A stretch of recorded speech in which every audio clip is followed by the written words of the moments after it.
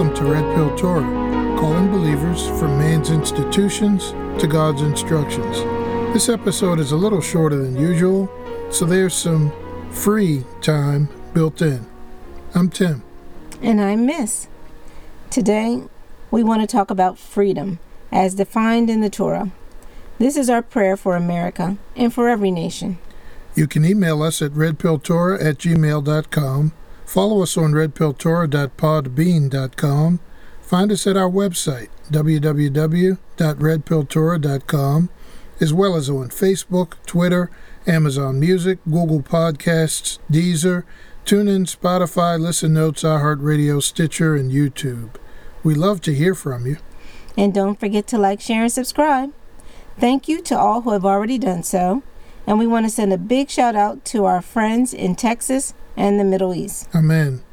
You know, Mama, if it were possible to ask the citizens of the world, what are the 3 most widely followed news stories right now, I imagine that many would identify the U.S. election in their top 3, if not number 1. Mm-hmm. The voting stopped last year, and the results were certified by officials, but they are still being contested and challenged.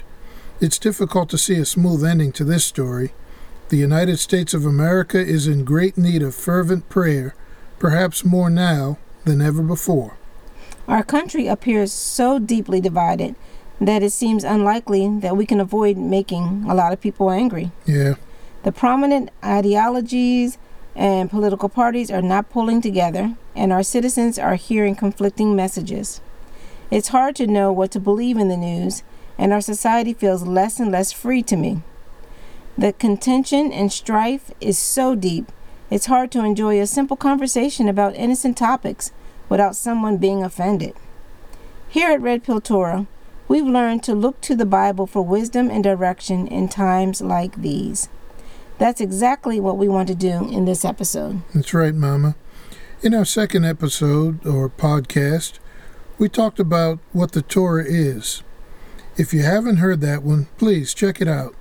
One of the points we made is that the Torah gives us context for understanding the rest of the Bible.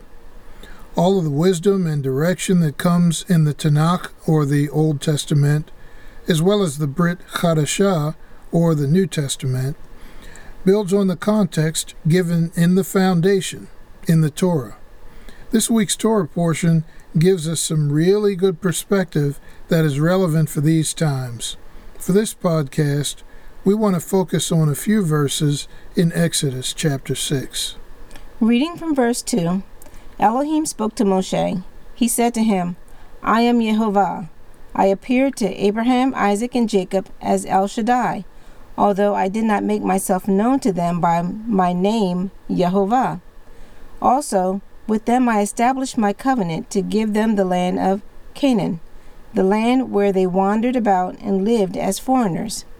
Tim, I love the King James translation. It gives the definition of El Shaddai. El is the short singular version of Elohim, and Shaddai is translated as Almighty. Also, in this verse, we see a phonetic spelling or rendering of the Father's name. At the time this was translated, the letter J was pronounced like a Y. I don't think there's a J sound in the Hebrew language, even though when many Christians read the Father's name, we pronounce the J sound. In our episodes 16 and 17, we talked about the name of Elohim. We mentioned that pronouncing his name is a point of contention for some believers. With all that we're facing in our country and in the world right now, I think we need his name desperately. Mm-hmm. We know that some of our brethren who are Jewish, and some Gentiles, feel that it's disrespectful to even speak his name. Now, we assure you that we mean no disrespect. It's such a joy to us to know that he has given us his name literally thousands of times in the Bible. And it's a joy to know that our Elohim is not the God who has no name, as spoken by Yul Brynner in the Ten Commandments movie. We want it clear that we're calling on the Elohim of Israel, not any other God, whether named or not. If you want to know more about the powerful name of Yehovah, Check out our episodes 16 and 17. And definitely, look up the awesome work done by Keith Johnson and Nehemiah Gordon. Just Google those names and buy whatever books they have written about the name of Yehovah. Catch their YouTube videos and take lots of notes for your personal study. Now, from verse 3, we see that the patriarchs, Abraham, Isaac, and Jacob, did great things empowered by Elohim. They didn't even know his name. We have his name, and we love his name. Imagine the great things that we can do in him, having his name as a gift to us. Verse 4 continues with Yehovah expressing his will for his people. Reading from verse 5, Moreover, I have heard the groaning of the people of Israel, whom the Egyptians are keeping in slavery, and I have remembered my covenant. Therefore, say to the people of Israel, I am Yehovah. I will free you from the forced labor of the Egyptians, rescue you from their oppression, and redeem you with an outstretched arm and with great judgments. I will take you as my people, and I will be your Elohim. Then you will know that I am Yehovah, your Elohim, who freed you from the forced labor of the Egyptians. I will bring you into the land which I swore to give to Abraham, Isaac, and Jacob. I will give it to you as your inheritance. I am Yehovah. The Passover Seder uses these scriptures as an important area of focus. In the context of the Seder, we learned them as the 4 I wills of Elohim. Let's look at the I will statements of Elohim in these verses. First, he said in verse 6, I will bring you out from under the burden of the Egyptians. The Seder labels that with the word sanctification. In short, it means that Yehovah would separate his people from Egypt's oppression. It's really a blessing to be sanctified or set apart by Yehovah for a purpose that he has chosen. I think that applies to the United States of America as well. He has chosen this nation for his unique purpose. America is not a replacement for Israel in any way. Still, Elohim has a good purpose for America, and he has used this nation to do good in the world. Elohim said he would rid Israel of Egypt's bondage. That is something to praise him for. His will for his people is that we should be free. America has freedom interwoven in the documents and beliefs that serve as the foundation of this nation. America has been known as a beacon of freedom in the world for many years. People from all over the world have come here for religious, political, and financial freedom. May it continue to be so.